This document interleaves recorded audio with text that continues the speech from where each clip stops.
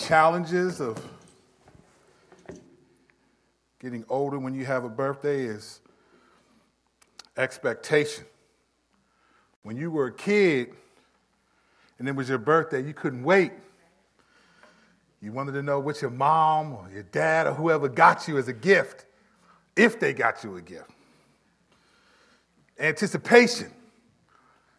When you get older, you know what the gifts are because you know what you can and can't afford. And you buy your own gifts. It's a little different. The anticipation is gone. Most of the stuff you want, you ain't getting on your birthday. So there's that. But it's always grateful. Grateful for that. All right. Let's get back into Romans chapter 8. We have been talking about sort of being obligated to the flesh from verses 12 and 13. Last week we looked at Ephesians chapter 6 and really walked through just sort of the weapons that the Christian has to fight against being obligated to the flesh.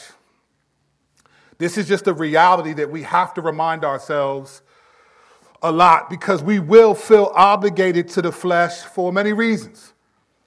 Many reasons. Some of those reasons will be just our personalities. We tend to think of ourselves, we take these personality tests, Enneagram or whatever, and those things sort of define us. Okay, I'm an Enneagram 8 with a 9 wing, so I'm a bull in the china closet and I'm laid back. Cool. But that's not Scripture. That's not the Holy Spirit. I don't need to obey the personality test of Enneagram. We get discouraged by the power of temptation. Sometimes we even deceive ourselves that we know what limit we'll allow ourselves to get to. We can get this close to the line, but we're not going any further, but we often don't realize that there's ice underneath the mud. And we just slip and often sometimes cross the line. We feel obligated to the flesh because of the past pleasure of sin. There are just some things that they're pleasurable. We know that sin is evil and we know that it's sinful. We know that it's wrong, but often that's what we have to train ourselves to think through the Spirit. It's not our normal disposition. A lot of times the things that we are not supposed to do are things that we get the most pleasure from. When I first became a Christian, it took me years to train myself to not laugh at the things that used to be funny to me before I was a Christian. I would laugh at certain things that were violent, things that I did, or laugh at certain character traits about people. I would laugh at those things, and then I had to realize that, man, Jesus died on the cross for this. It's actually not that funny. And then as I got older and more mature, it was like, it's not funny at all. But there was pleasure in that sin. So it makes us feel obligated. The lack of confidence in the weapons that we talked about last week. The slow dying to the desire to please God. All these things make it possible for us to feel like we're obligated when we're tempted, when we feel that temptation. We're obligated to give in. To be honest with you, I think many of us, if we were being honest, we're actually discouraged at being tempted. Some of us are so discouraged at being tempted that we confuse temptation with sin. Like just because I'm even tempted with this thought, it feels like I've given in already. That's not really true. There is a difference because if temptation were sin, then Jesus sinned and he can't be our Savior. It's easy to lose confidence in real power. So we do things to distract us from temptation. Some of us, and I know I've done this, have even felt embarrassed to go to God because we're tempted with serious sin. We have serious thoughts and we think like, man, I don't even want to go to God. Like, listen, as if somehow the thought that I'm having or the desires that I feel are somehow pushing God away from me. Like, how could I think this way? When the reality is, God says, listen, get closer to me and you won't act that way. We try to fight with willpower instead of real power. We distract ourselves. I'd rather watch something than pray for an hour. Struggling with anger. You watch something, it makes me laugh. But then the next time I see the person I was angry at, it kicks right back in. Because that joke from yesterday isn't helping me take seriously what I need to take seriously today. I could have spent more time in prayer asking the Lord to help me. We focus on putting off instead of putting on. Do you realize that when you only focus on putting off, it doesn't mean you automatically put on? And if you focus on putting off anger so much, do you know you spend more time thinking about anger? But when you put on joy, you're automatically putting off anger. See, it's not automatic when you put off that you put on, but when you automatically put on, you automatically put off. This is why the language in the New Testament in the Spirit is different. It's, look, put to death that, but put on this. It's we act this way. Because when you're acting this way, if I'm struggling with and I feel like complaining and I'm negative, and I start putting on joy and gratitude and thinking about things that I'm thankful for, from the smallest to the largest, you automatically put off negatively, complaining. You know why Jesus says pray for your enemy? Because you're not going to hate someone you're consistently praying for. Over time, your heart is going to soften towards this person. So he says pray for your enemy. Because at some point, your heart is going to soften towards that person and they won't be an enemy anymore. At least from your side of things. Being obligated to sin robs us of the very truth of Romans 8:14. Where he says this, for all those led by God's Spirit are God's sons. For all those led by God's Spirit are God's sons. This robs us of this reality. Feeling obligated to the flesh doesn't make us feel like we're sons and daughters to the King. But he says in Romans 8:14, for those who are led by God's Spirit are God's sons. You see, this is the perfect identity informs obedience statement. Those who are led by God's Spirit are God's son. God's sons, daughters. God has no cousins or grandchildren. It's sons or daughters.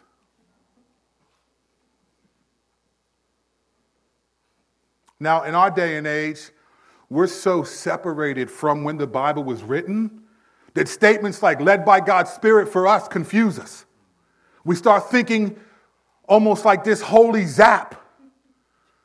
Like you just wake up and read today. And you just open to Proverbs and it's like, that's what I needed for today.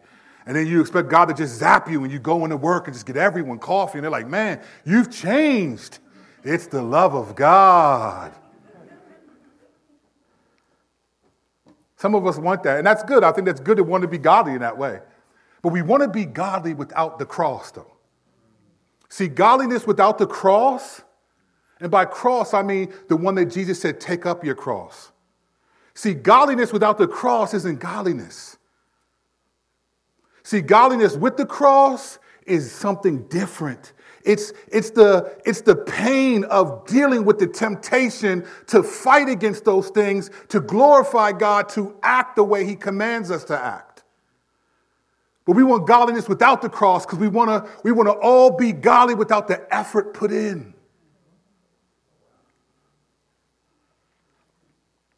That's not the way it works. Identity informs obedience. We don't want godliness without the effort doesn't last.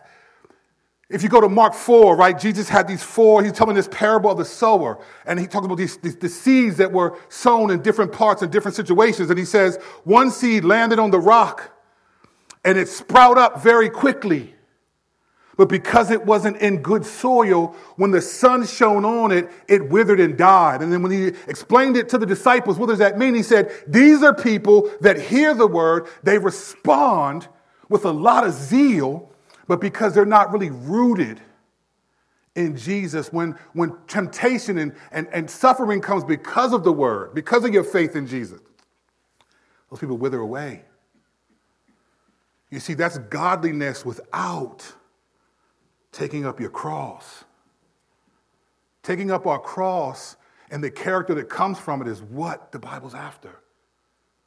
In Acts 3:26, Peter said to the Jews, he said, and God sent him, Jesus, to you first to bless you by turning you away from your wickedness. How many of us feel like it's a blessing to be turned away from wickedness? I just feel like I'm being pulled apart or ripped apart because I really want to say and do this, but man, I can't give into that. Or if I fall and give into that, I got to go back and say I was wrong, and I don't want to even say that I was wrong.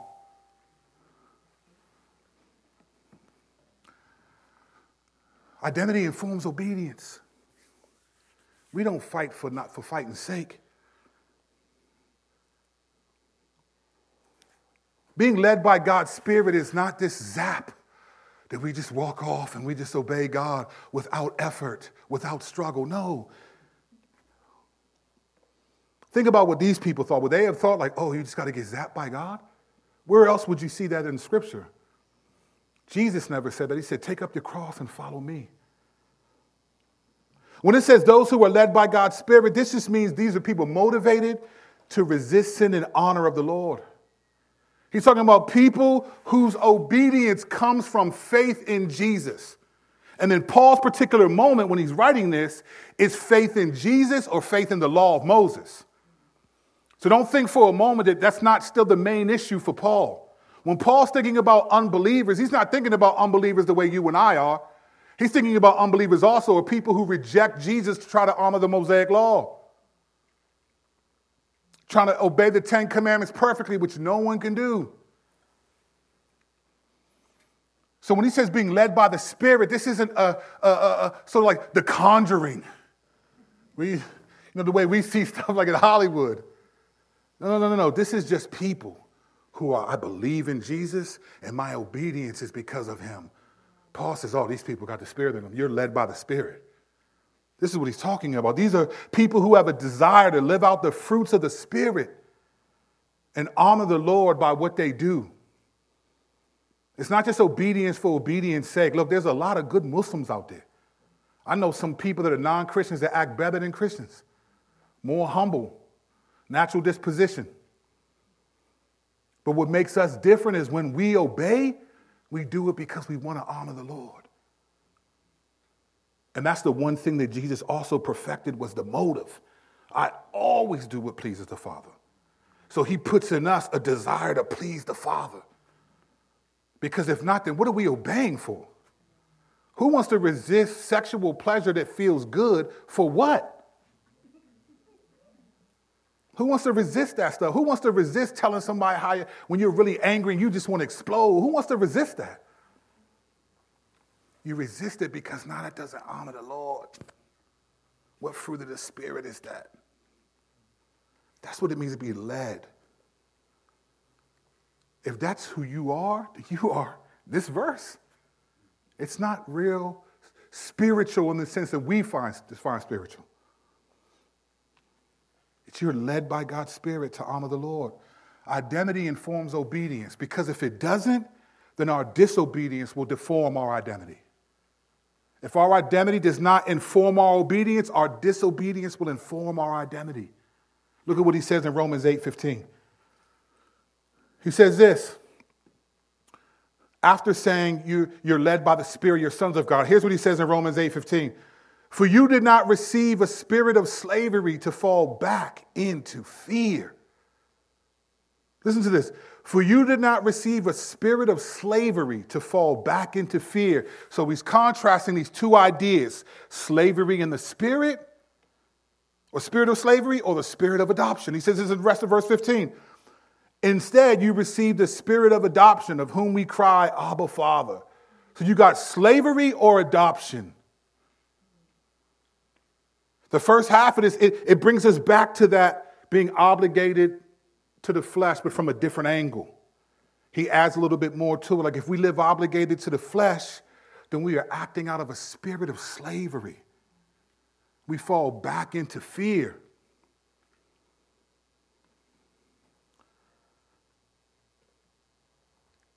Why do we fall back into fear? Listen to the language. We fall back into fear.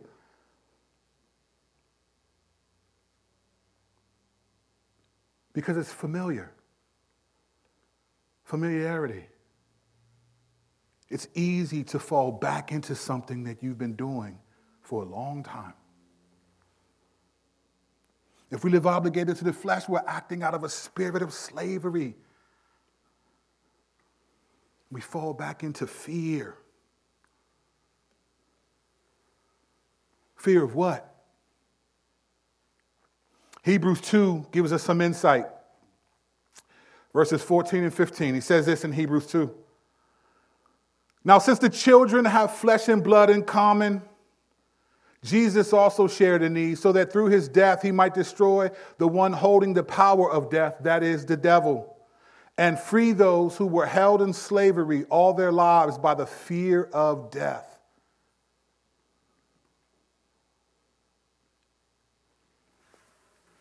He says this, you didn't receive a spirit of slavery to fall back into fear. Fear of what? A fear of standing before God and being judged for your sin. A fear of not having confidence that you're going to see a father, but instead a judge. A fear of death, which no believer is supposed to have, according to Scripture. Paul said to live is Christ, but to die is gain. Every genuine believer may not, don't get me wrong, we don't have to have a death wish. I want to see my kids grow up. I joke with my kids all the time. I'll just start dancing in the kitchen and be like, son, this is how I'm going to dance at your wedding, like this. No, I'd be like, no, Poppy, stop saying that. I was like, yeah. So I'm going to dance at your wedding like this, son. I want to see him get married. But if I die, I'll watch it from up there. The fear that we fall back into is a fear that God has taken us away from. This is why when you live in sin and you keep falling, you know what happens? Your confidence in the Lord gets smaller and smaller and smaller. And you start to question if you're really even a believer because you've fallen back into this spirit of fear. Now you don't want to die because you don't want to see the Lord. You don't want to see the Lord. You're afraid of what he's going to say. You don't even want to pray because you're afraid of what he might say in your prayer. This isn't what we're supposed to be as believers. So God is reminding us, listen, you are led by God's Spirit. I didn't give you a spirit to fall back into the same habits and patterns that you have. And to the mastery of them. Obviously, many of us still have some of the same patterns and habits after conversion. But all of us have the ability to say no to them. Will we have certain struggles? Absolutely. 100%. To the day we die, 100%. But there's a difference between I have this and I'm giving into this. There's a difference between I struggle with anger or anxiety and I'm overcome by it. There's a difference. And one of them is just desire. I know people who are overwhelmed because they struggle with anxiety, but they hate it and they don't want to be angry and they pray against it, but it doesn't always go away. That pleases the Lord. There's a difference between, well, that's just who I am. I'm sorry. I'm just a worrier. That doesn't please the Lord. Because a worrier, not a warrior, a worrier. You don't want to be a warrior for being a worrier. A worrier. That's a tongue twister. No, we don't want to. It's the hatred towards it. It's the asking for God's help for it.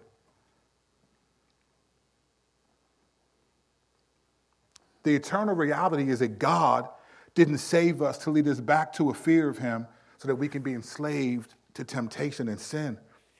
These statements are meant to give us a confidence that our identity, and remember this from God's perspective, right? God is speaking through Paul to us. So this isn't just what Paul thinks. This isn't what I think. This is what God says. You have to remember, when you read the Bible, almost every word is spoken from God's perspective to people. It's not spoken from Paul's perspective of what he thinks about God. And when he says that, he makes qualification in 1 Corinthians 7. He says, on this issue, I do not have a word from the Lord, but here's what I think. He makes qualification. This isn't speak I, not the Lord, so to speak. But the rest of it is from God to us. And God's perspective is that, listen, your relationship and mine towards you has drastically changed because you believe in Jesus. And he proves it in the rest of verse 15. He says this, instead, so you did not receive a spirit of slavery to fall back into fear. Instead, you received the spirit of adoption, by whom we cry out, Abba, Father. This is from God's perspective, saying you've received the spirit that you cry out, Abba, Father.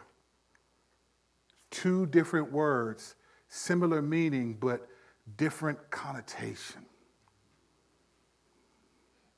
Abba is an informal word. Abba means daddy. It means daddy. Father is more formal. It's more formal. You talk about, this is my father. It's like, oh, okay. Normally sometimes when people introduce people as their father, you can tell what kind of relationship they had. When someone says, this is my dad, it seems more intimate, right? Well, see, we have both here. There's both. There's one, from God's perspective, you're my children and I'm your daddy. And my spirit is giving you that you can call me, that you can appeal to me as your daddy, that intimate relationship. But then I'm your father. Also, that sort of formal, reverential, like, whoa, that's my father. That acknowledges the first person of the Trinity, the significance of his character, his role in all things. He's the first person of the Trinity, the Father, but he's also my dad.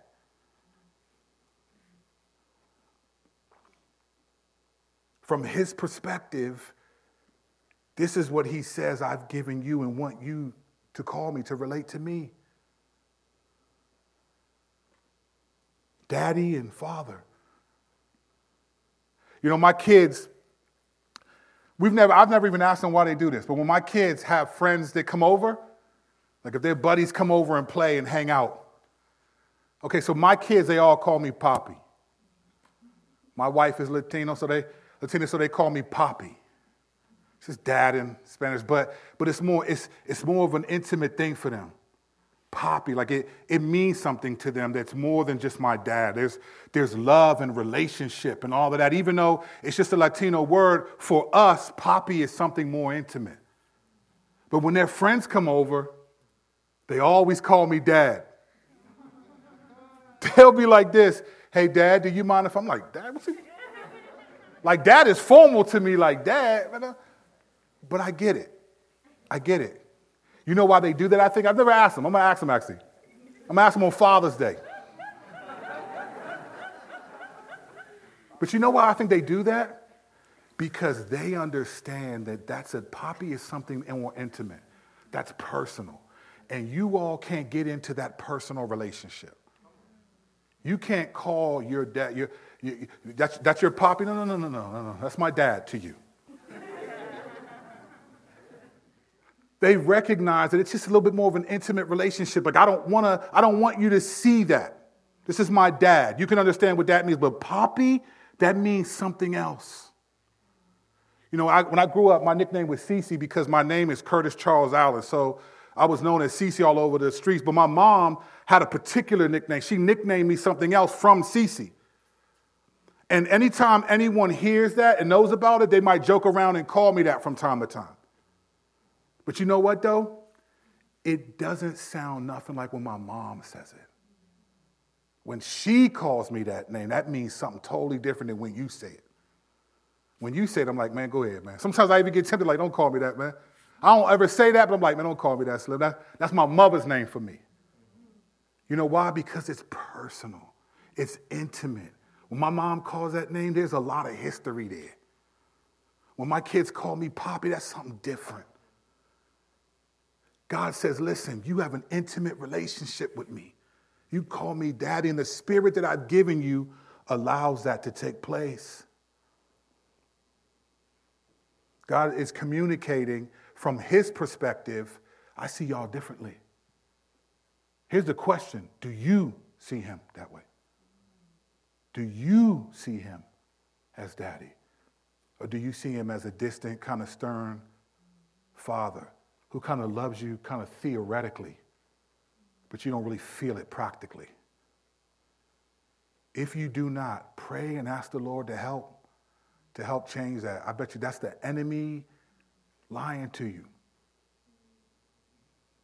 And it's hard. Don't get me wrong. Listen, this is all by faith. I didn't grow up with a dad at all. I used to give my mom Father's Day cards until like about 7 or 8 years ago I stopped. Somewhere, I forgot when, maybe 10 years ago.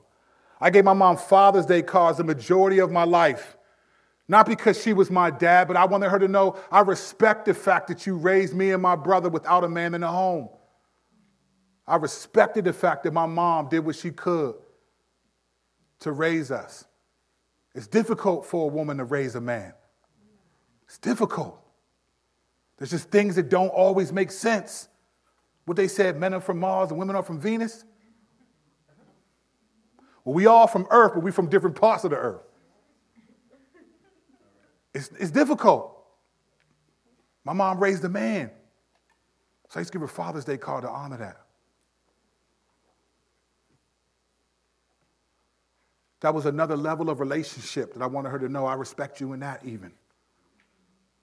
I remember when my dad, when I was just short of, I was about to go to court for the gun charges and things that I had caught, and I was looking at 40 plus years, and so I thought I was gone, and so my mom contacted my dad and told him, you need to come see your son. I hadn't seen him in years, maybe 10, 11 years. I hadn't seen him in a long time. And I don't know what she said, but I remember something, you need to come see your son because he may go to prison for the rest of his life. And so he contacted me and asked, could he see me? And I said, sure. And when I met up with him, he was exactly what I said to him. I said, look, I'm going to be honest with you because I have the same first name as his. His name is Curtis. And I said, look, I'm going to just be honest with you. Like, I'm going to call you Dad out of, like, respect for the fact that I came from you.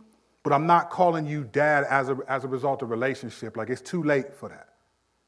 Like, if you can handle just being my friend, then we can connect. But it's too late for you to give me the lecture on being a man now. It's too late. I don't want to hear it. Like, you weren't there when you needed to be. You don't get that. He said, I respect that. He said, I respect it. I respect it. I wouldn't let him think that me calling him Dad meant he was Poppy to me. My mom was Poppy to me.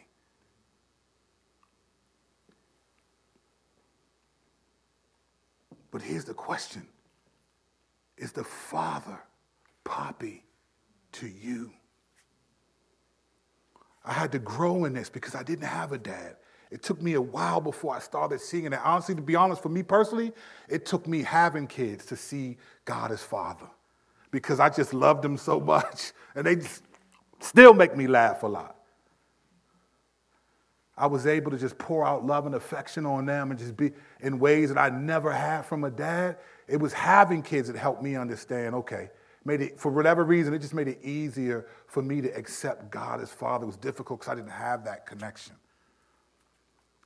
So it requires faith to believe this to be true, but it is as true of us as we'll stand before God and our sins will be forgiven. If you have confidence because of faith in Jesus that when you die, you're going to stand before God and get to go to heaven, then you have to have confidence that he's your Abba Father, that he's your dad too. And this doesn't minimize your earthly dad. There are people in this room that have fantastic relationships with their earthly dad, and there are people that don't have them at all. God isn't talking about in comparison to whatever you had on earth. He's talking about who I am in eternity to you. This is our daddy. And this is exactly how Jesus cried to him in the Garden of Gethsemane. You know, all the other prayers that Jesus did, it was a little bit formal. Like, Father, I've prayed this so that they would know that you are, and then he'd say, I'm glorifying myself and I'll do it again. All those were kind of formal, but when we get to the Garden of Gethsemane, that's when Jesus is praying to Abba. It's personal now. We have to relate to God on a personal level, not a theological one. We know he's Father theologically. No, he's your dad.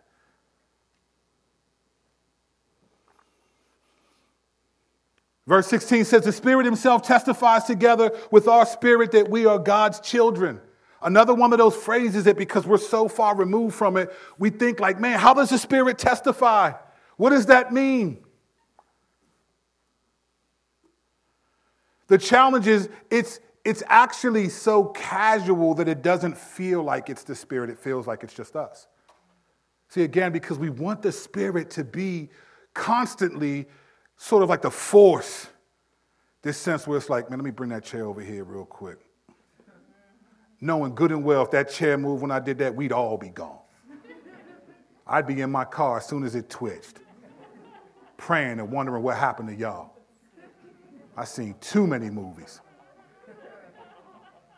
So we want the Spirit to kind of act like the force where it just glows and it feels in it. So if you're old enough to remember Show Nuff.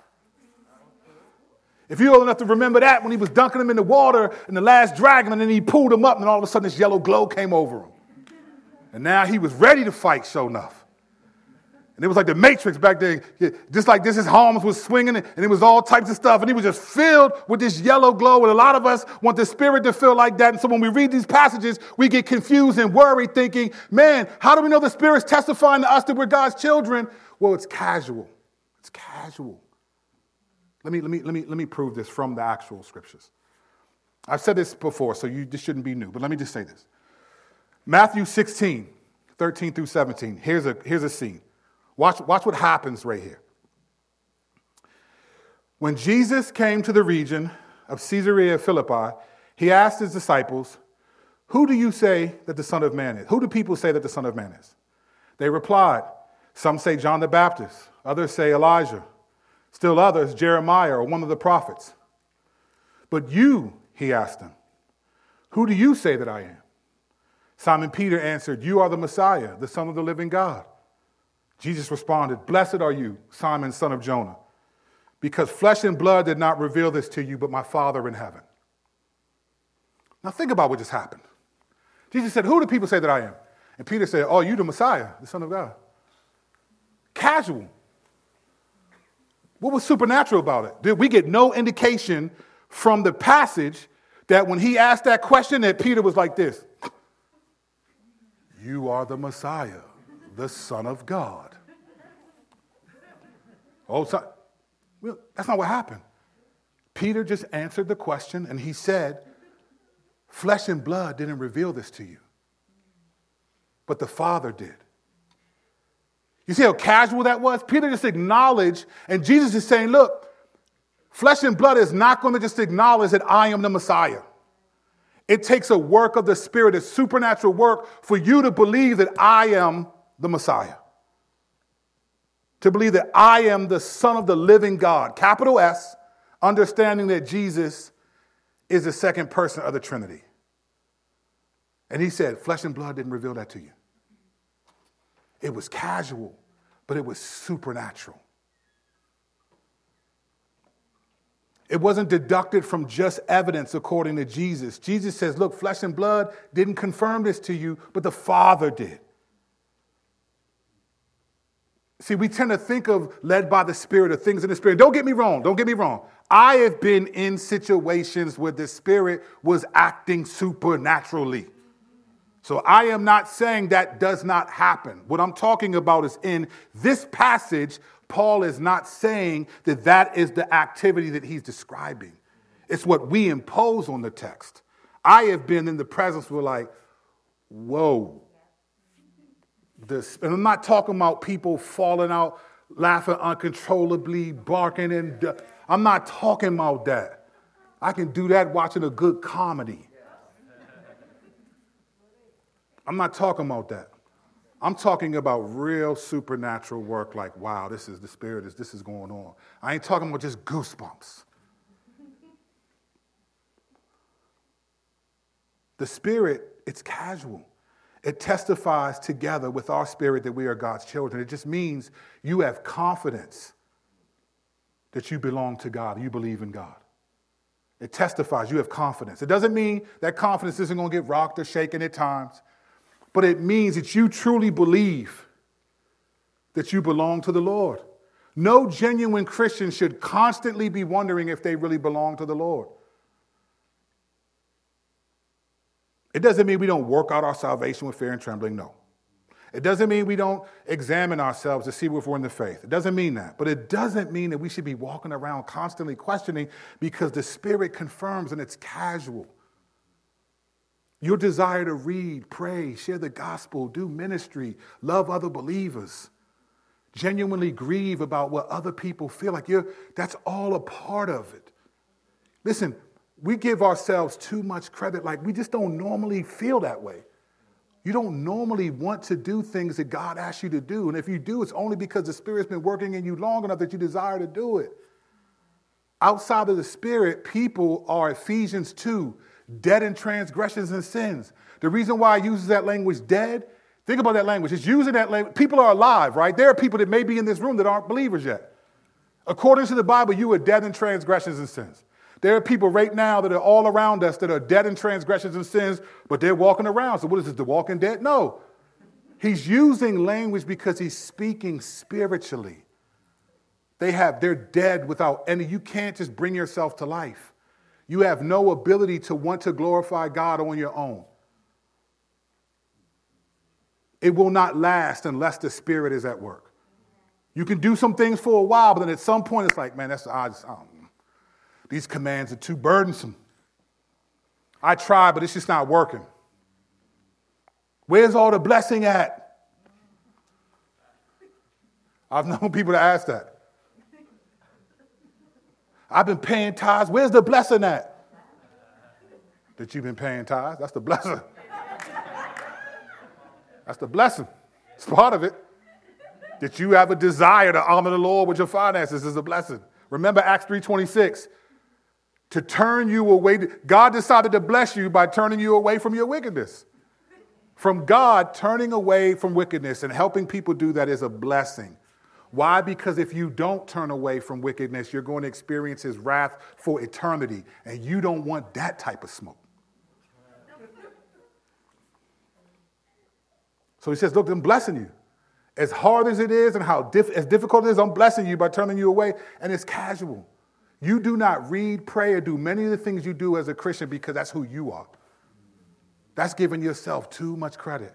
And I think that's denying what God says about people who don't have it. Even in Romans 8, the mind of the flesh cannot please God.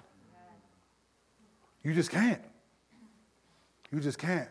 But those who have the mind of the Spirit, they want to honor the Lord. Man, you do it all the time. Why? Because Jesus has perfected our disobedience. He's perfected our trying to be obedient. And God sees that as like, hey, I'm rewarding these people because they're doing it in faith. They're being led by my Spirit. When you share the gospel with somebody, it's awkward and it's tough, and you're led by the Spirit of God to do that. Who wants to tell people about Jesus and have to deal with all the fear and anxiety of rejection or loss of friendship? You ever had to tell someone they need to believe in the Lord and you knew, like, if I do this, it might end our friendship? And you do it, why? Because you want to honor the Lord, and you would rather have that person be mad at you than spend eternity in hell mad that you ain't say what you should have said when they was on earth with you.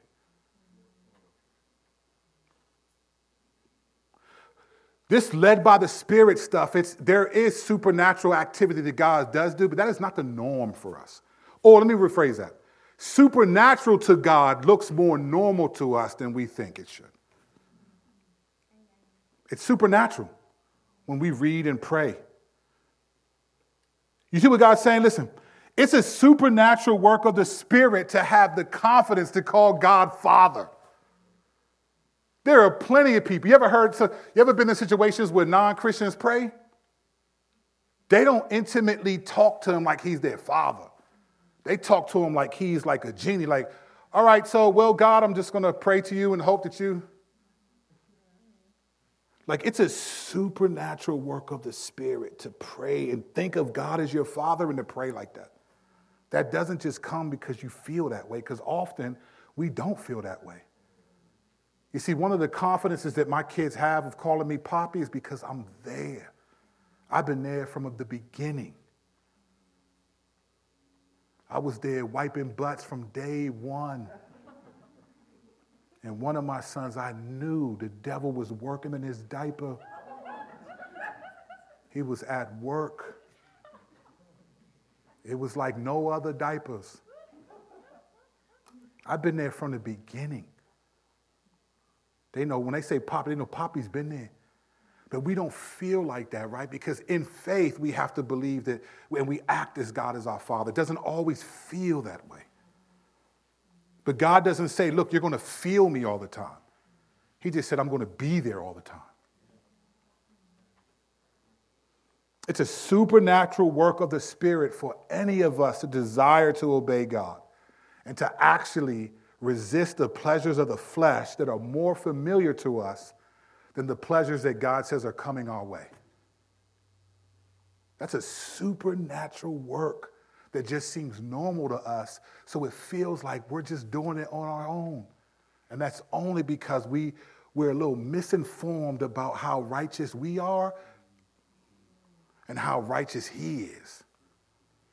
We don't do casual things. We do supernaturally casual things that are motivated by His Spirit in us. Anyone can work for the homeless or do something like that.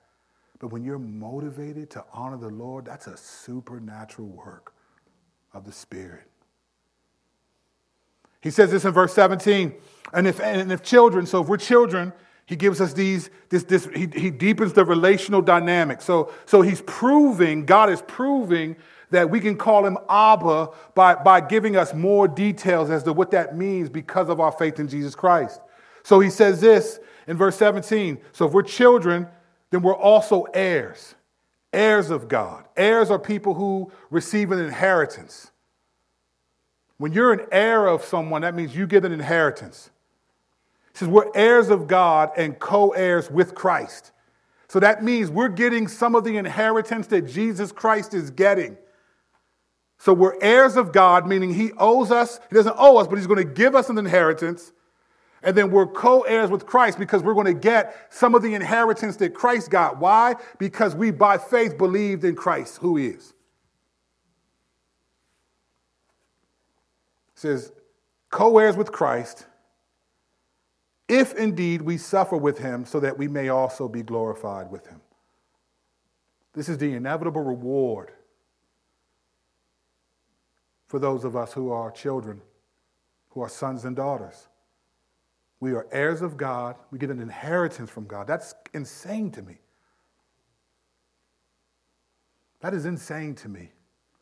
That motivated and powered by the Spirit to teach week in and week out, God is going to reward millions and millions of preachers for their faithfulness. Now, it doesn't matter the size of your church, but your faithfulness is what God's going to do. And there'll be varying degrees of reward. Some people will receive more. Some people will give Him more. That happens.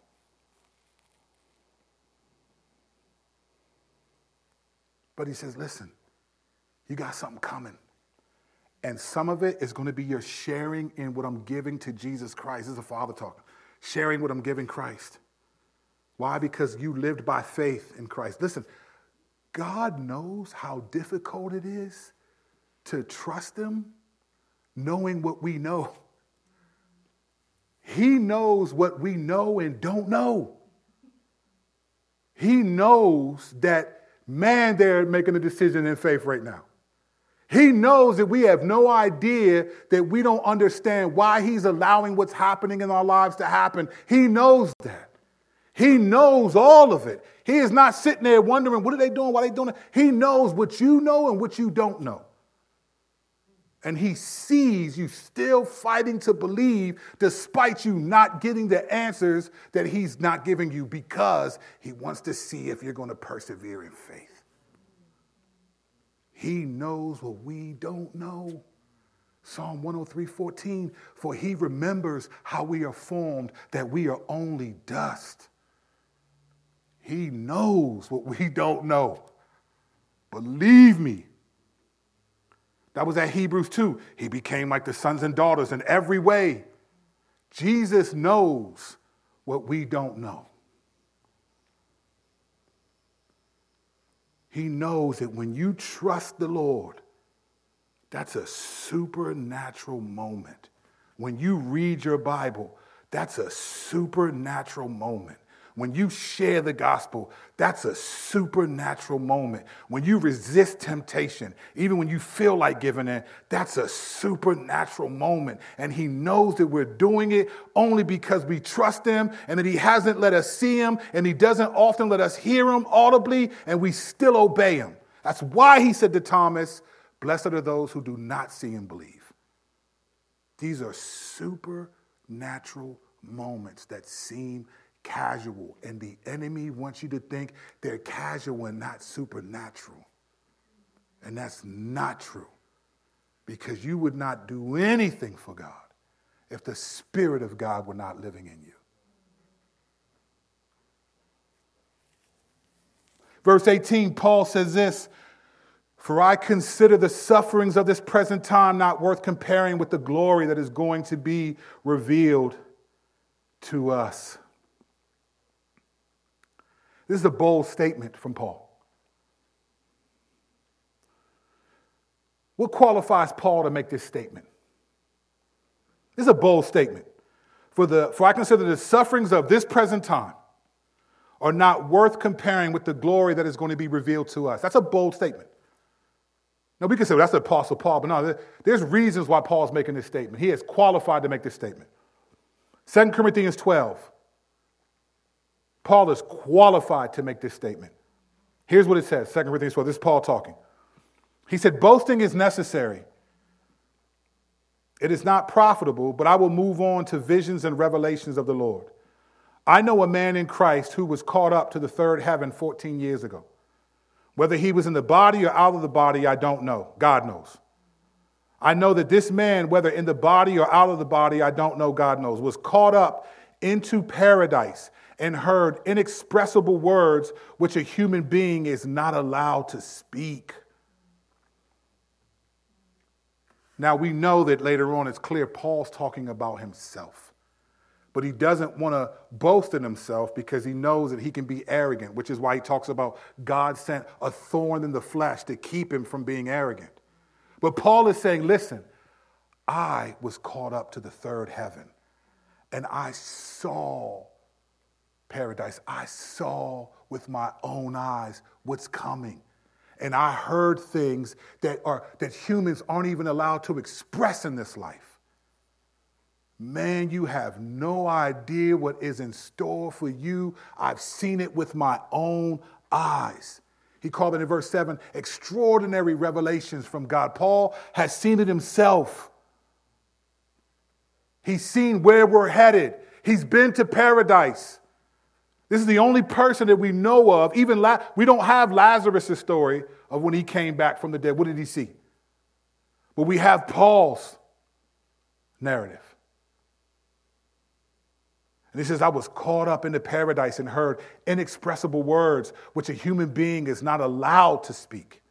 So God wouldn't allow him to come back to earth and say what he saw, but just that, man, what I saw, I can tell you right now. That the suffering in this life is nothing compared to what he's going to reveal to us. Just you wait. It's God using Paul to encourage us to persevere to the end, to believe until your last breath, because the reward is greater than the suffering. What you're going to get for making it to the end is greater than what you've given up now.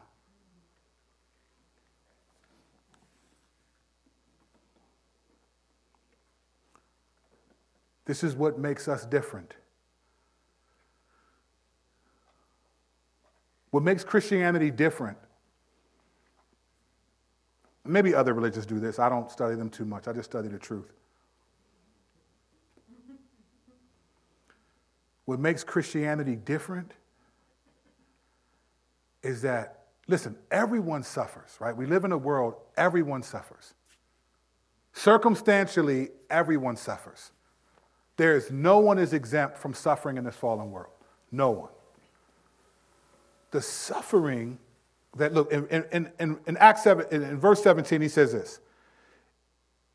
He says this, and if children, also heirs, heirs of God, co-heirs with Christ, if indeed we suffer with him. Okay, that's a different comment. So if indeed we suffer with him. So he's saying there's an option there. Not everyone is going to suffer with Christ. Everyone's going to suffer in this life, but not everyone is going to suffer in Christ. So what does it mean to suffer with Christ? Because everyone suffers. On some level, rich and poor, young and old, everyone suffers in this life. But he's saying, if indeed we suffer with Christ. He's not talking about just suffering.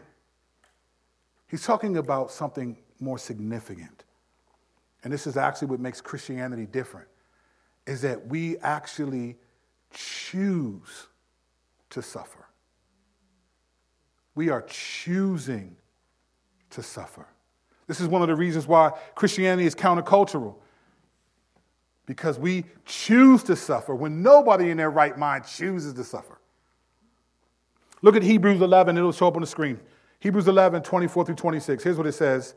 I've said this plenty of times, and I'm going to keep saying it because it's important to know. Hebrews 11, 24, 26. Here's what it says. By faith, Moses, when he had grown up, refused to be called the son of Pharaoh's daughter and chose to suffer with the people of God rather than to enjoy the fleeting pleasure of sin.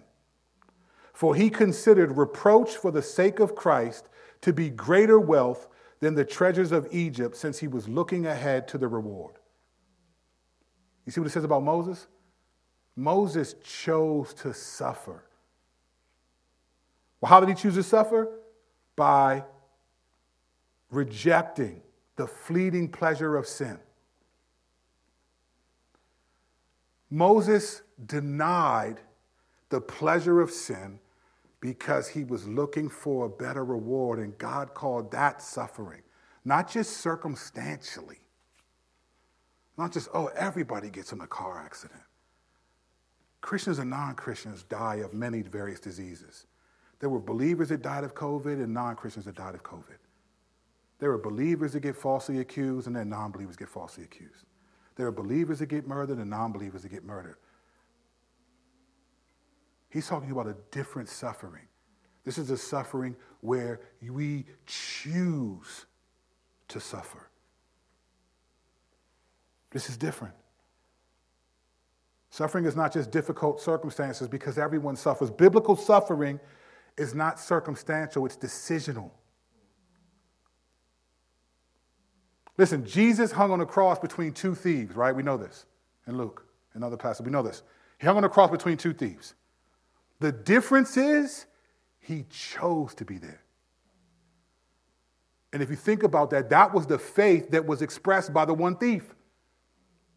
He didn't do it. That was Abrahamic faith that he had on the cross. He didn't do any works. He was going to die soon too. What was he going to do? But what he did was he acknowledged that Jesus doesn't deserve to suffer. He was basically saying, we're supposed to be here. He chose to be here. And then he said, you'll be with me in paradise. Because that's faith. You recognize that I am here on this cross by choice. And this is why Jesus said in Mark 8, he said this in Mark 8. He said, if anyone wants to follow after me, let him deny himself, take up his cross, and follow me. For whoever wants to save his life will lose it. But whoever loses his life because of me and the gospel will save it. You see, suffering, biblically speaking, is not just circumstantial, it's decisional. I'm choosing to deny myself. What? The same thing Moses did, the pleasure of sin, because I'm looking for the reward. You see, God, he understands that this is suffering. It's suffering to deny myself the pleasure of sin and to take up my cross and to resist primarily because I want to honor the Lord, not because the temptation isn't that strong. We don't resist sin because it's easy to resist it because the temptation isn't that big of a deal. When we resist, it's supernatural because it is the way, it's one of the primary ways we're carrying our cross. And God recognizes that. We suffer now to celebrate later.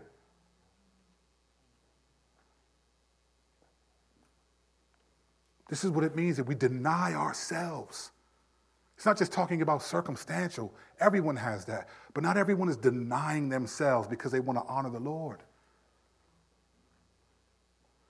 Choosing to suffer is equivalent to denying myself.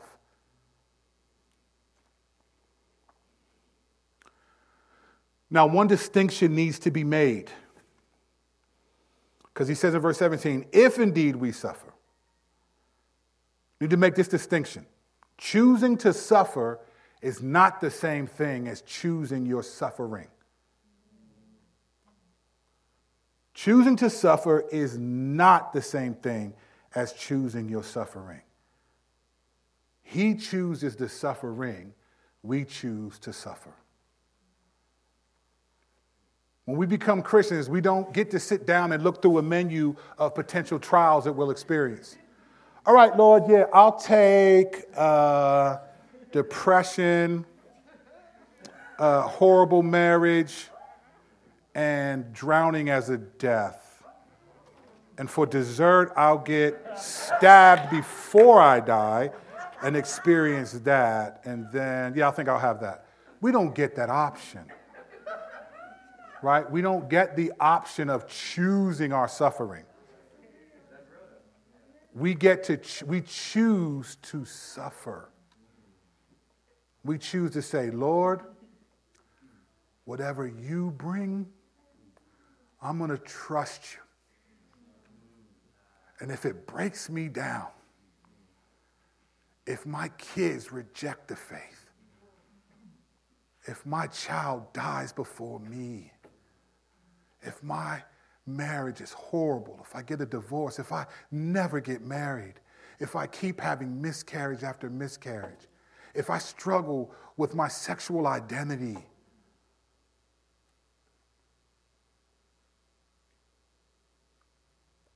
listen, the LGBT community aren't the only people that don't choose their orientation. A lot of us didn't choose anything that we have.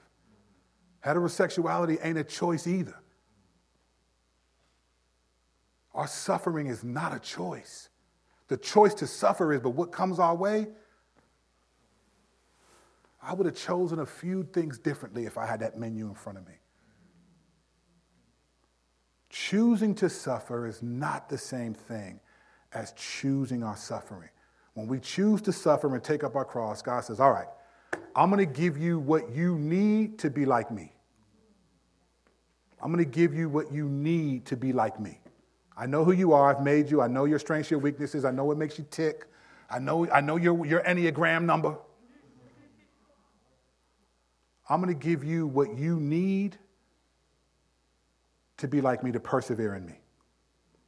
This is often why when people do get married, this is often why opposites attract. Because you don't need the same thing you already have. You marry somebody totally different from you. And I'm not talking about ethnicity. I mean, I know people who got the same, they're just opposites. I like this, I like this, I like this. And you have some commonality, but it's usually opposites attract for a reason because you bring different gifts to the table. God's going to give us what we need in this life, and it's going to be opposite of what we would choose for ourselves.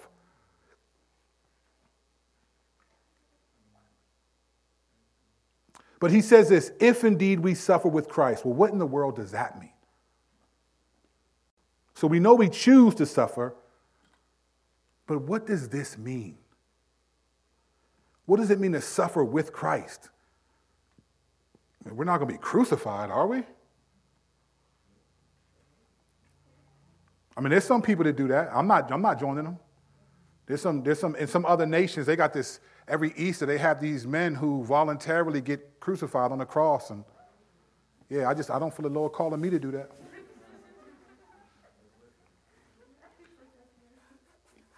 That is some wisdom right there. I don't know who's lying to those folks. So how do we suffer with Christ? Couple of passages, couple of quick reviews. Quick review of the scriptures. These are sufferings that, when it says suffer with Christ, it means you share in the same sufferings. You experience some of the same sufferings in Christ. Let's go through a couple things. Hebrews 5:8. This is one way we share in the suffering with Christ. Although he was a son, he learned obedience from what he suffered. God teaches us the same way. Listen, if your life were really easy and stuff, you would not really know if you trusted the Lord. Trusting the Lord when everything is going well is as easy. It's the easiest thing in the world to do. It's trusting the Lord when things don't seem to be going right at all, and he looks the opposite of the character that you know he has, and you trust him. When he doesn't take away things that you're asking or doesn't give what you're asking, we learn obedience through what we suffer. We learn how to persevere. We learn how to be patient. We learn certain things through what we suffer. This is what James 1, 2, and 4 is saying, 2 through 4 is saying. It says, count it all joy when you experience trials of various kinds because you are learning perseverance, and perseverance must have its full effect. Listen, man, I've told you this before, man. When my mom used to take us to Kings of Meeting as a kid, she'd be like, man, be back at 4 o'clock. We get there at 10 o'clock right when it opened, we'd be back by 4 o'clock. Man, I kid you not, I went on 2 rides, it was 3:42. And not because the line was long, but because it just went by so fast. We didn't wait in long lines because me and a couple of buddies, we had this technique. We'd be like, Mom. We'd be like, excuse me, Mom. We'd work our way up as far as we could go. I wasn't waiting in a long line. It was like, Ma, did you? Ma? And we just keep going and going until somebody be like, nah, I'm sorry, you can't. Be like, all right, cool. We cut off, okay, good. We made some good timing. Don't judge me for it. I was a non-Christian and I was a kid. It's self-righteousness. I sense it. I wasn't waiting in the long lines. It's like, Ma, is it Ma? This black woman looking at me like, who's he talking to? I'm like, Ma, you. All you had to do was acknowledge me. But, hey, Mom, I'm coming. We coming right now? Okay, come on. Excuse me, that's my mom. Excuse me. I wasn't waiting in the long lines. But you know what? It went by so fast. You know what didn't go by fast? The drive to get there. Ma, how long has it been? We left 20 minutes ago. I can't. It's taking too long. Right? You learn obedience through what you suffer. You don't learn obedience through what you enjoy, what's easy. You learn obedience through what's difficult because it proves that you trust the Lord. We know people that thank God when they get something that's sinful. Oh, man, thank God. Hey, God looking out for me today, man. I'm getting. Now we learn obedience through what we suffer. You learn how to pray when things aren't going your way. You learn how to trust the Lord and read. You still desire to read. You learn obedience to what we suffer. Another thing that we learn, that we share with Jesus, is another way we share. We're hated because of our beliefs. John 15:18 says this, if the world hates you, understand that it hated me before it hated you. We're hated because we have beliefs. We are hated. You're going to be hated for your biblical view of salvation, sexuality, identity, all of it, almost all of it. The only thing for judging, I thought you weren't supposed to judge. Judge ye not. I was like, listen, you would be better off if I judged you than God. Y'all can take that one. I use it a couple times. Betrayal, John 13. Betrayal. We share that with him. When Jesus said this, he was troubled in his spirit and testified, truly, one of you will betray me. And some of us are going to experience betrayal because of our faith in Jesus. Because of our faith in Jesus. I know I definitely have. I'm not talking about somebody betrayed you just like in a relational dynamic. I'm talking about not because of your faith in Christ. Some of us have and will experience that. Physical harm. John 19. Then Pilate took Jesus and had him flogged. The soldiers also twisted together a crown of thorns, put it on his head, and clothed him in a purple robe. And they kept coming up to him saying, "Hail, King of the Jews," and were slapping his face. Some of us have and will experience physical harm because we believe in Jesus. Hasn't happened as much in America yet, but I think it's coming. Christians in other parts of the country, other parts of the world, oh man. You read Voice of the Martyrs, and go to voiceofthemartyrs.com. Or maybe Carl and Carla, when they come up and talk about what's happening in China, they can give you some stories about what's happening to Christians over there. Or read about how the church, Christianity, is exploding in Iran right now. I just read an article last month. It is crazy in Iran. And guess what? It's not because of American evangelists over there, missionaries. The gospel doesn't need us. God doesn't need us. He's doing work despite us. It's exploded because people are finding out about Jesus and they are telling other people about Jesus. The Spirit is moving over there. You talk about supernatural, those people get killed if they become a Christian. And the church is exploding over there. Go figure. Physical harm to the bone gristle. We'll also experience the harm of loved ones. Acts 9, Acts 7. They yelled at the top of their voices, covered their ears, and together they rushed him. This is against Stephen. They dragged him out of the city and began to stone him. And the witnesses laid their garments at the feet of a young man named Saul. Jesus appears to Saul in Acts 9:4. Falling to the ground, he heard a voice saying to him, Saul, Saul, why are you persecuting me? Jesus connects, and Jesus was already resurrected and ascended. He connects the persecution of his church to himself. Some of us are going to experience the harm of loved ones. I think I told you this before when I taught this some time ago. I read this article about these Egyptian women who were praising their husbands who had gotten kidnapped. And these I forgot it wasn't Taliban, but it was someone like that, had these men at some body of water. And they were videotaping them, and each of the husbands would not reject Christ. And so they cut off every one of their heads. And the women heard about it, and they were celebrating.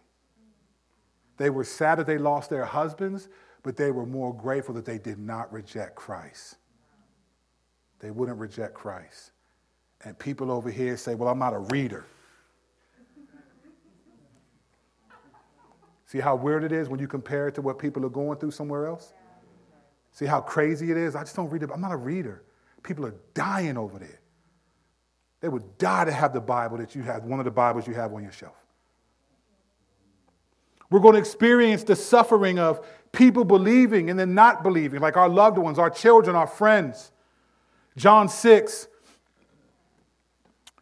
From that moment on, many of his disciples turned back and no longer accompanied him. So Jesus said to the 12, you don't want to go away too, do you? We're going to experience that. Our church has experienced that.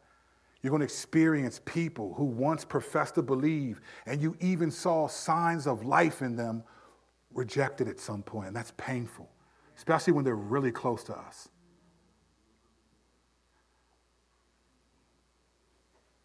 We just did an episode on my podcast about parents who are struggling with their children who have walked away from the faith.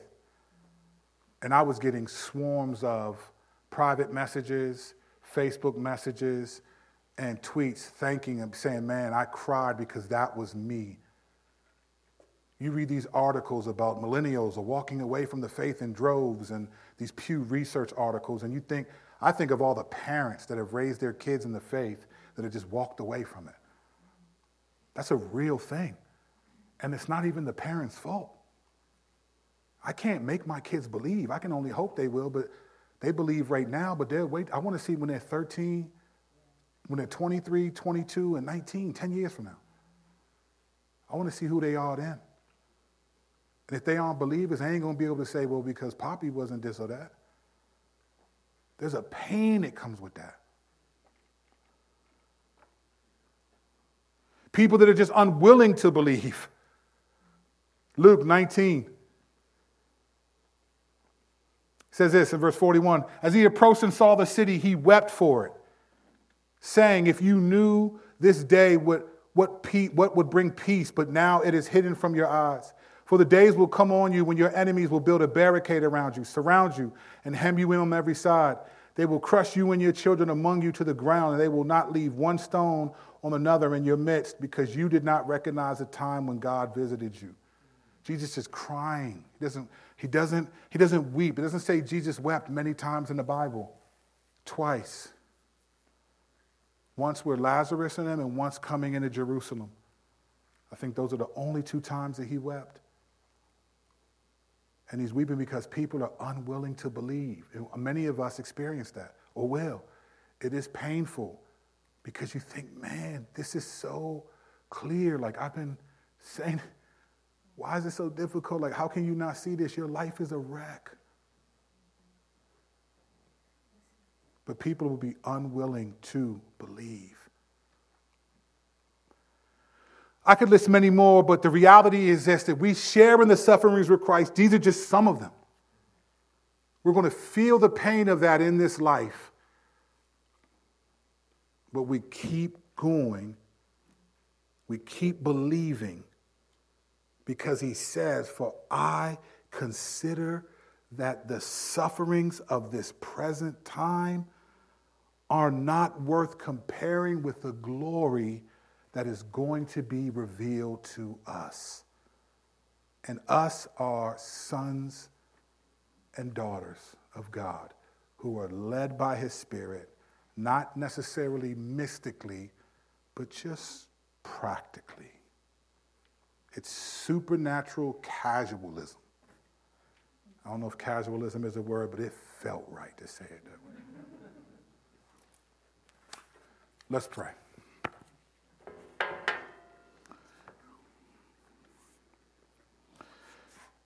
Father, your word is truth, and my job and many others are to try to explain it in a way that's accurate and that's applicable.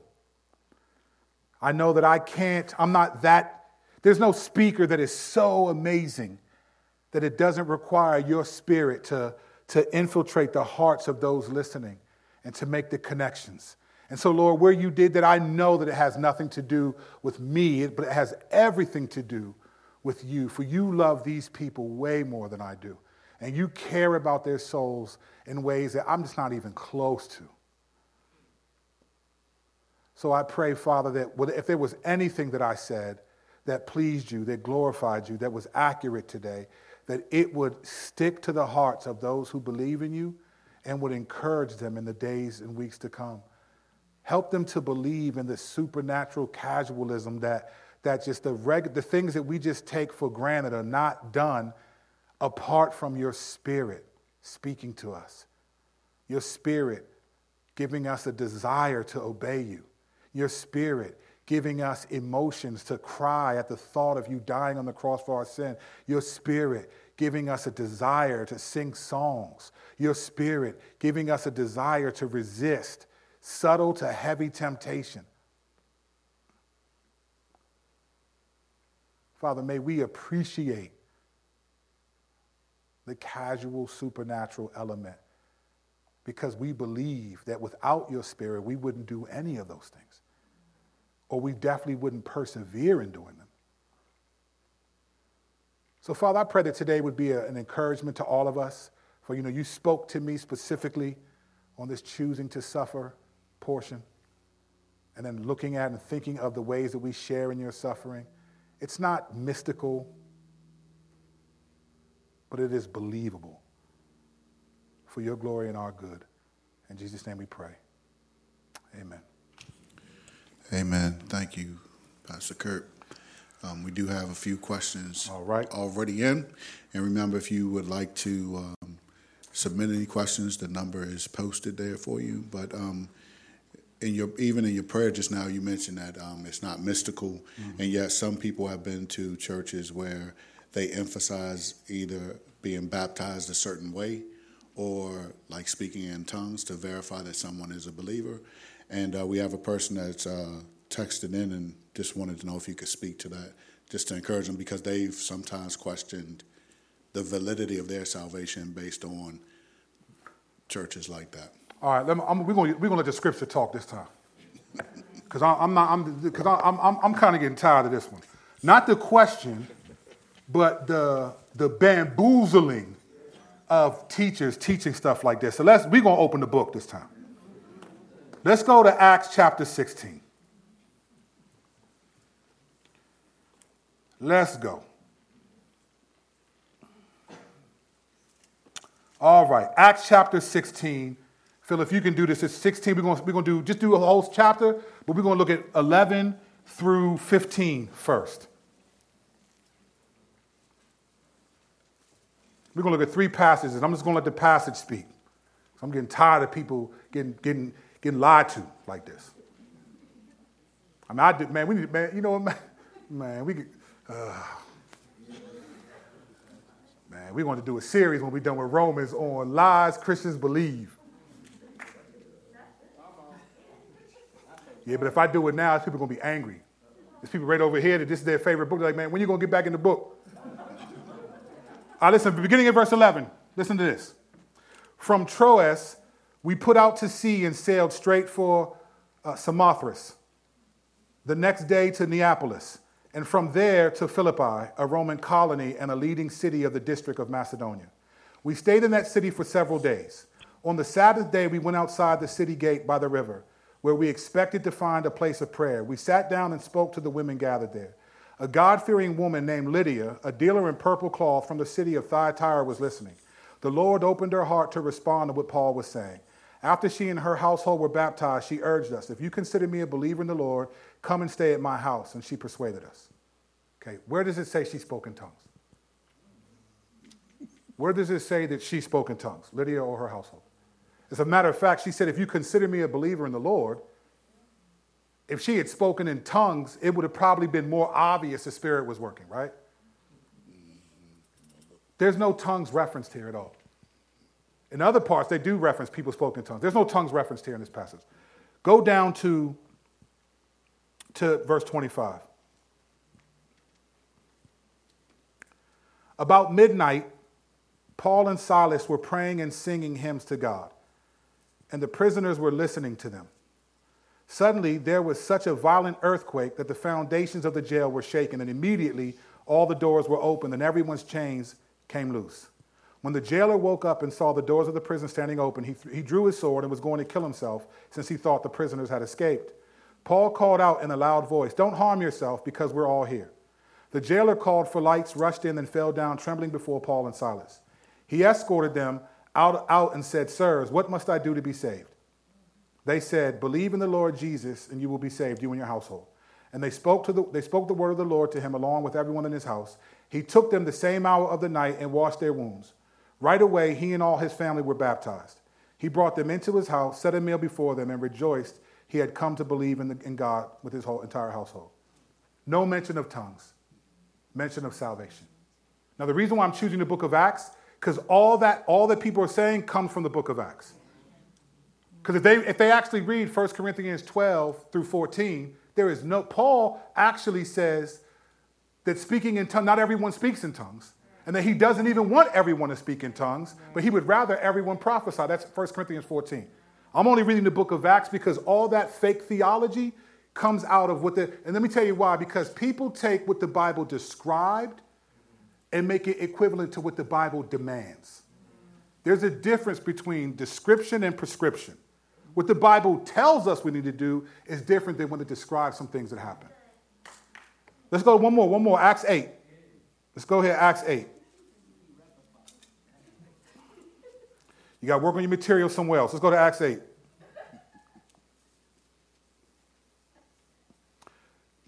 Phil, we're going to do 26 through 35. Actually, no, through 40. 26 through 40 of Acts 8, Phil. That's just for the party people watching at home. All right, here's what happens. Acts 8:26. And an angel of the Lord spoke to Philip. "Get up and go south to the road that goes down from Jerusalem to Gaza. This is the desert road." So we got up and went. There was an Ethiopian man, a eunuch and high official of Candace, queen of the Ethiopians, who was in charge of her entire treasury. He had come to worship in Jerusalem and was waiting in his chariot on his way home, reading the prophet Isaiah aloud. The Spirit told Philip, "Go and join that chariot." When Philip ran up to it, he heard him reading the prophet Isaiah and said, "Do you understand what you're reading?" "How can I," he said, "unless someone guides me?" So he invited Philip to come up and sit with him. Now the scripture passage he was reading was this. This is from Isaiah 53. "He was led like a sheep to the slaughter, and as a lamb is silent before its shearers, so he does not open his mouth. In his humiliation, justice was denied him. Who will describe his generation? For his life is taken from earth." The eunuch said to Philip, "I ask you, who is the prophet saying this about, himself or someone else?" Philip proceeded to tell him the good news about Jesus, beginning with that scripture. As they were traveling down the road, they came to some water. The eunuch said, "Look, there's water.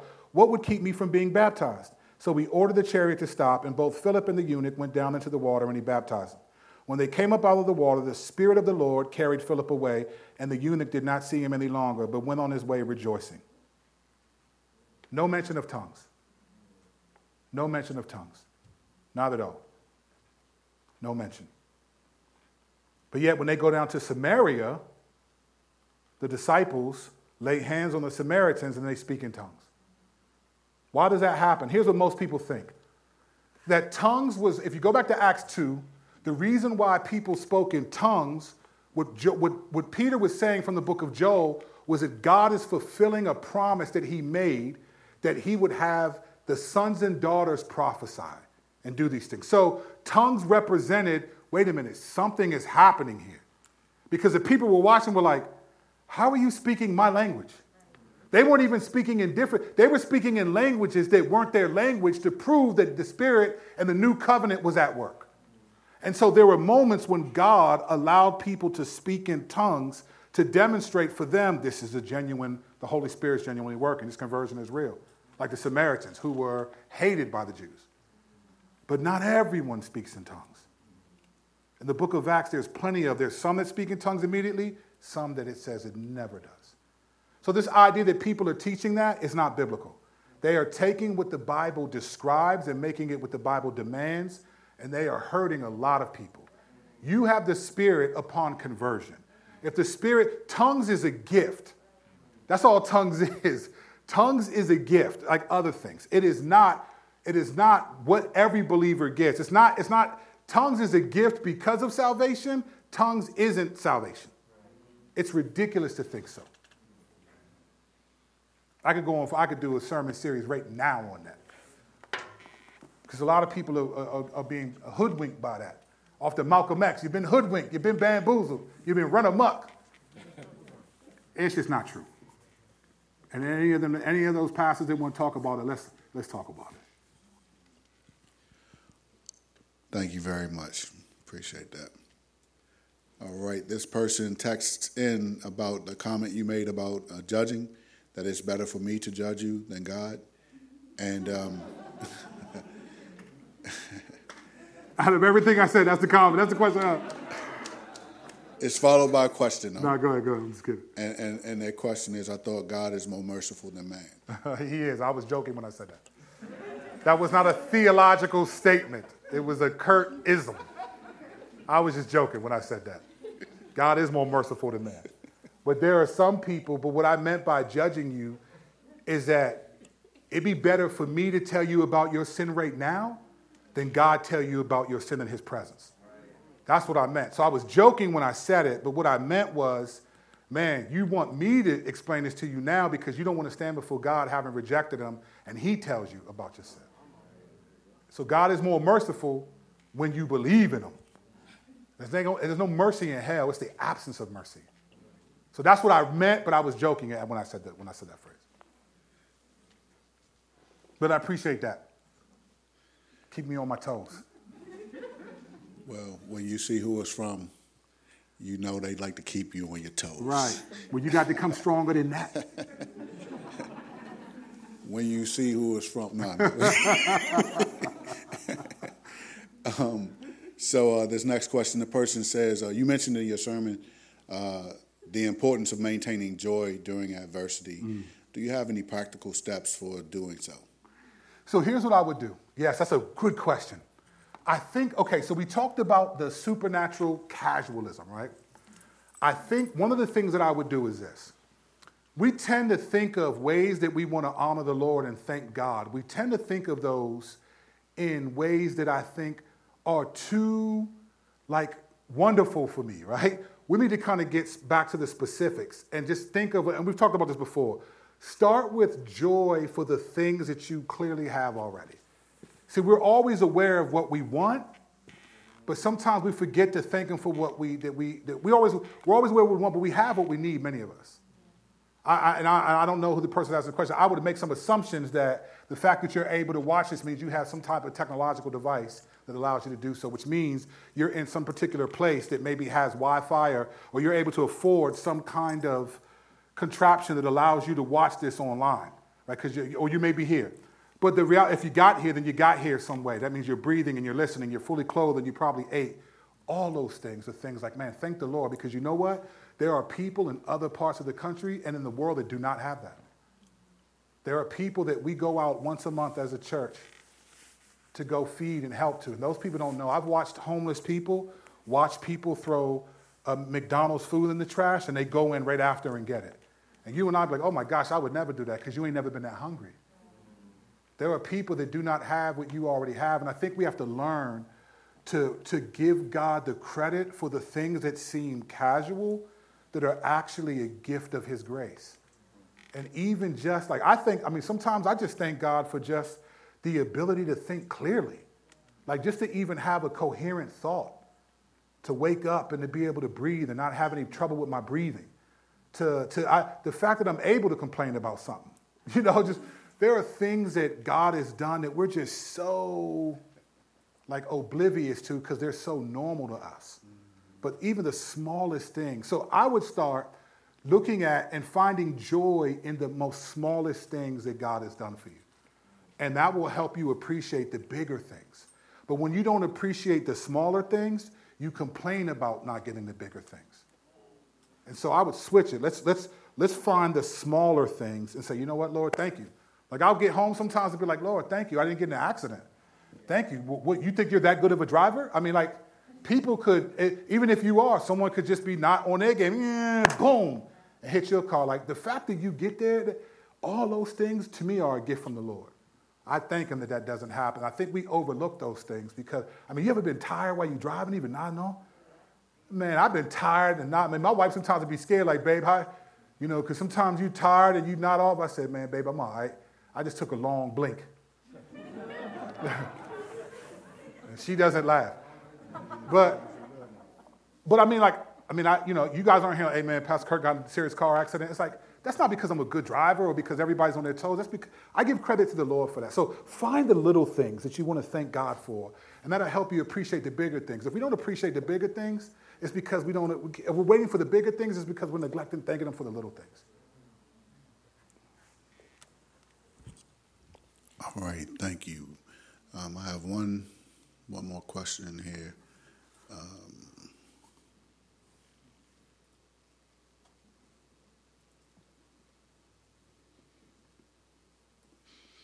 And that question is with an explanation ahead of the question.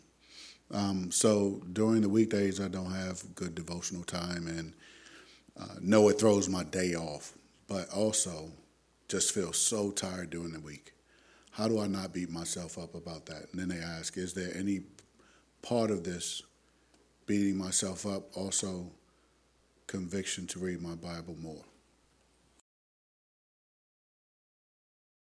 Think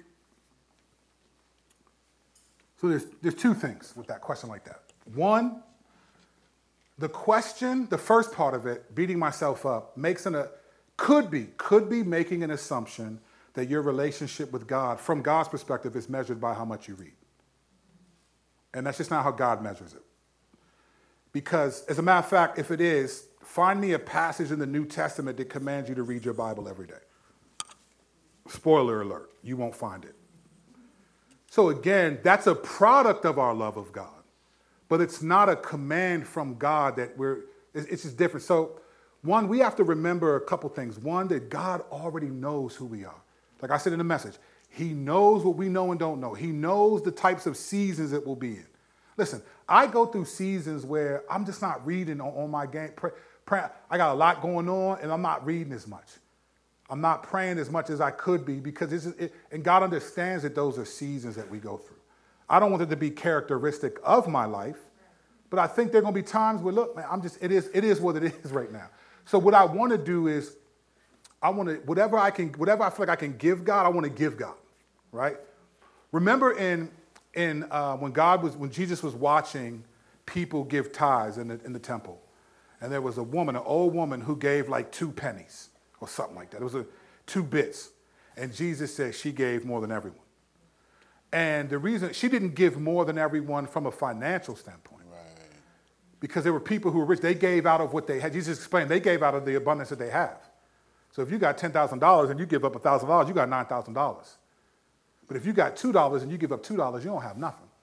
So Jesus was saying, look, she gave what she had, even though she didn't have much to give. And she gave more than everyone else because it was the spirit, it was her heart. It was, I'm giving my all. And I think God, sometimes we're too hard on ourselves. God recognizes the seasons that we're in. There's seasons where you're more difficult, you're more tired, there's a lot going on. God recognizes that. So figure out what can I give God and make sure I be faithful to do that. Even if it's little in comparison to maybe previous seasons. All right, that's number 1. Number 2, don't ignore, though, and you have to evaluate conviction and condemnation, right?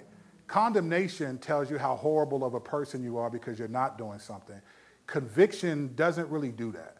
Conviction, it really tells you you could be doing this. You should be doing this. You need to do this. So if you feel like, and let me explain what I mean in practical details. I don't know who this is. I don't know what your life is like. But if you spend, like, say, a lot of time, let's just say on social media and stuff like that, but you find it hard to read, I think God would say, you could probably scale back there. You could probably scale back from binge watching a show and give me 20 minutes of that. You know what I mean? I don't know who you are enough to evaluate your life. I don't know. Some people are that busy. Some people, though, find time to do something. Like if you got a commute time, I pray in my commute. I'm driving. Let me pray while I'm driving. Or let me listen to scriptures, or let me try to memorize something while I'm driving. And if that's all I give God, that's something. I want to give God at least 2 bits every day. Something. Because I think he's worthy of that. So again, you have to figure out, do I really not have time? Or am I just like, I'm just tired and don't feel like it? Man, God knows you're tired. He understands that. The season that you're in, he knew you were going to do that before the foundation of the world. The question is, what does faithfulness look like when you're tired? Y'all making me feel like I should stand up. I ain't even cracking no jokes in your life. Look, the thing is, what does faithfulness look like when you're tired? When you're busy? Faithfulness still matters. It looks differently when you're tired, when you're busy. When you're a mom with young kids, man, you're gonna look way different than when you ain't got no kids. When your kids get old, it's just gonna look different. So you have to figure out, what does faithfulness look like? But what are the 2 bits that I can give to God? And be faithful to do that.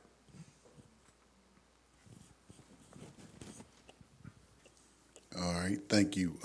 This next question is piggyback, and actually, the person that asked the first question about speaking in tongues, they also asked this question, but after you elaborated, but someone else does as well. Can you speak specifically? Can you speak to specifically that baptism is a requirement for genuine conversion and receiving the Holy Spirit? This person, as well as the person who texted in earlier, were taught that that conversion and the Holy Spirit don't come until baptism. Okay. So here's the problem with that. The first example that comes to my mind is the thief on the cross. So here he can't get baptized. It's not even possible. And Jesus says, today you will be with me in paradise. So now you can say, well, he couldn't. That's not the point. If baptism was what Jesus would have said, well, you cannot be accepted into the kingdom because you can't get baptized. You will die in your sins. Jesus said, today you will be with me in paradise.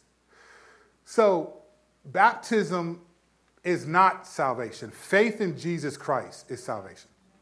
Romans 10:9 and 10, and 10. And we'll get there and I promise in the next 3 years. And it clearly says that if you confess with your mouth that Jesus is Lord and you believe in your heart that he rose from the dead, you will be saved. We get baptized as an outward expression of the inward work that God is doing. And in the early days of the church, that baptism, it one, imitated Jesus being baptized, and two, it demonstrated genuine faith in Jesus, because anyone could say, I believe, but then they got baptized. That baptism was conditioned upon, it's supposed to be, baptism, and we see this in Romans 6. It is a reality that represents a spiritual reality where you go down into the waters like you're dying like Jesus died on the cross, and you're coming back up out of the water renewed like Jesus was coming out from the grave. It does not mean if you don't get baptized, you're not saved. But I think the church, in church history, the early church did connect not salvation as much to baptism, but at least the sacraments. So if you weren't baptized in the early church, they wouldn't let you take communion because they saw baptism as the first sacrament. Me and Mike kind of agree with that. We think believers should be baptized because the Bible, you saw it in the gospel presentations that I read 3 different stories. They got baptized right away. Now, again, it was a different time and things are different. But I do think believers should get baptized because, one, it imitates the Lord, and 2, it is part of what the church has always believed it should happen. That's different, though, than you're not saved if you get baptized. That's just not even biblical. It's a good question, though. These are good questions. I appreciate it. Okay. This question is one I'm going to take a stab at making it a question. Because one of those. There's not a question mark behind the statement, and this statement is long because they're trying to describe that they are they just began walking with the Lord. They struggle with drinking, and sometimes to the point of continuing to get drunk. So they would like to know, and when they do that, they have conviction about it, and but they know it hinders them spiritually. Based on what you were talking about the Spirit testifying with us and them seeing that they have this thing that they know doesn't glorify God. Like, could you encourage them in some kind of way in terms? Can you give them some hope? Is there any hope for this person? Mm-hmm. Plenty. Amen. Plenty. First, the process of growing in Jesus is very much a process. The Bible calls it sanctification, which is a process of turning away. So it's like a 180. Don't do a 360 because that puts you right back where you started, right? We do 180s, okay? Some people do a 180. Some people hit every degree of that 180 before they turn around, but they're turning, right? I'm at 132 right now. Turning. When you have something like alcohol and alcoholism or an addiction to that or a strong pull to that, some people do experience an instantaneous grace that allows them to be free from the slavery of that particular sin. But not all people do.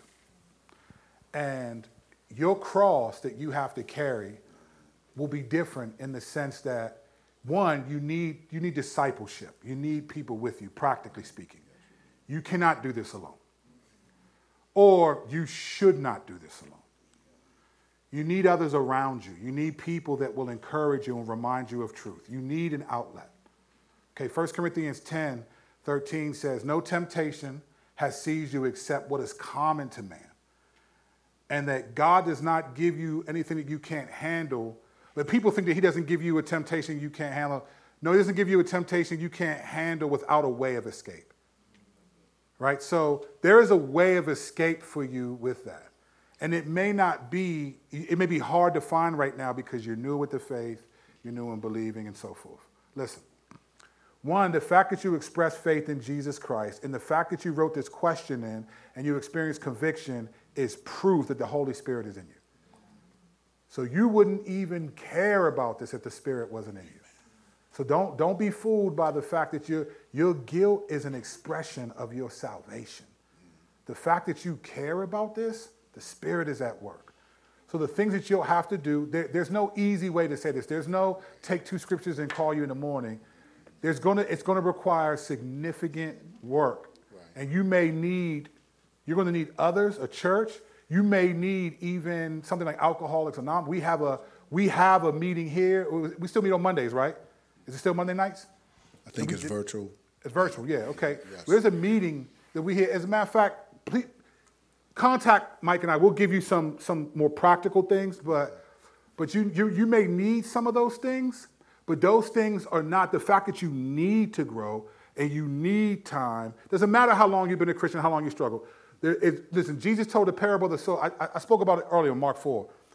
When he got to the end of the seeds dropping, Jesus said, some will bear fruit 30, 60, and 100-fold, right?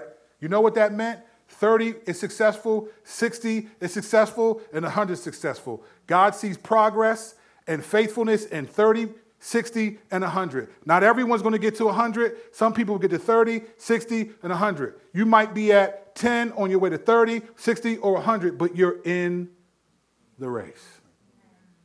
So be encouraged that your desire, that you're wanting help, is from the Lord. Now there's some practical things you may need, and learn, how do I resist temptation?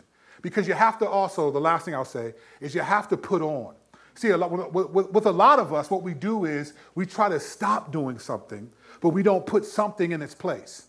So if you try to say like tonight, you go, okay, man, I agree with this sermon, and I'm going to fight, and I'm going to resist, and I'm not going to drink tonight. And you're doing everything you normally would do, except trying not to drink, good luck. Because about 9:30, you're going to be like, man.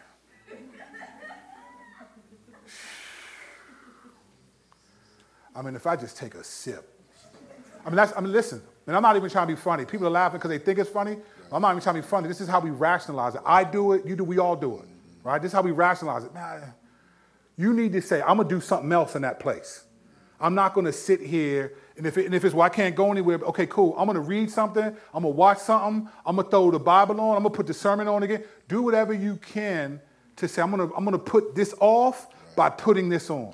Don't just try to stop drinking. Put on something else in its place. Put on some type of godly thing. And if you need someone to call, contact us again through the app, and we'll connect you and try to work with you through it. But listen, praise God for you. Stay in there. Stay in the fight. The enemy always goes after your identity first. He's always going to make you think you're faking because you're still drinking. When Jesus, man, that thief on the cross couldn't stop doing nothing. And he said, you're coming with me to paradise. It may take you time, but it's going to take intentionality, but it doesn't mean you didn't pick up your cross. All right? Amen. Well, this last one is not a question. It's a confession and a revelation. The person who had the question about God being more merciful than man was your mom. And she said, yes, she did it to keep you on your toes. I love you, Ma. My mom been keeping me on my toes since they formed. So I'm grateful. My mom is always going to keep me on my toes. But you know what, though? My mom's always one of the first people to text me and say, good message. And there's no better encouragement than getting a message from your mom that she's watching you preach. And I am grateful for that. So thank you, Ma. I appreciate that. All right, don't forget, Woman Other Meeting Wednesday. I will not be there because my birthday's Tuesday. I'm chilling. So I won't be there. You can put all the Amazon gift cards and give them to Jasmine if you have them. No, I'm just joking. But I'll be, don't forget, we have One Another this Wednesday. And listen, stay focused. Stay in there. Stay focused. Stay focused. Supernatural casualism. It's casual. It's not doing something. It's not as supernatural as you want it, but you wouldn't do it if God wasn't in you, causing you to desire to do it. All right? All right, we'll see you this week. Don't forget to pray. Don't forget to read. Do whatever you can to fight, and we'll see you when we see you.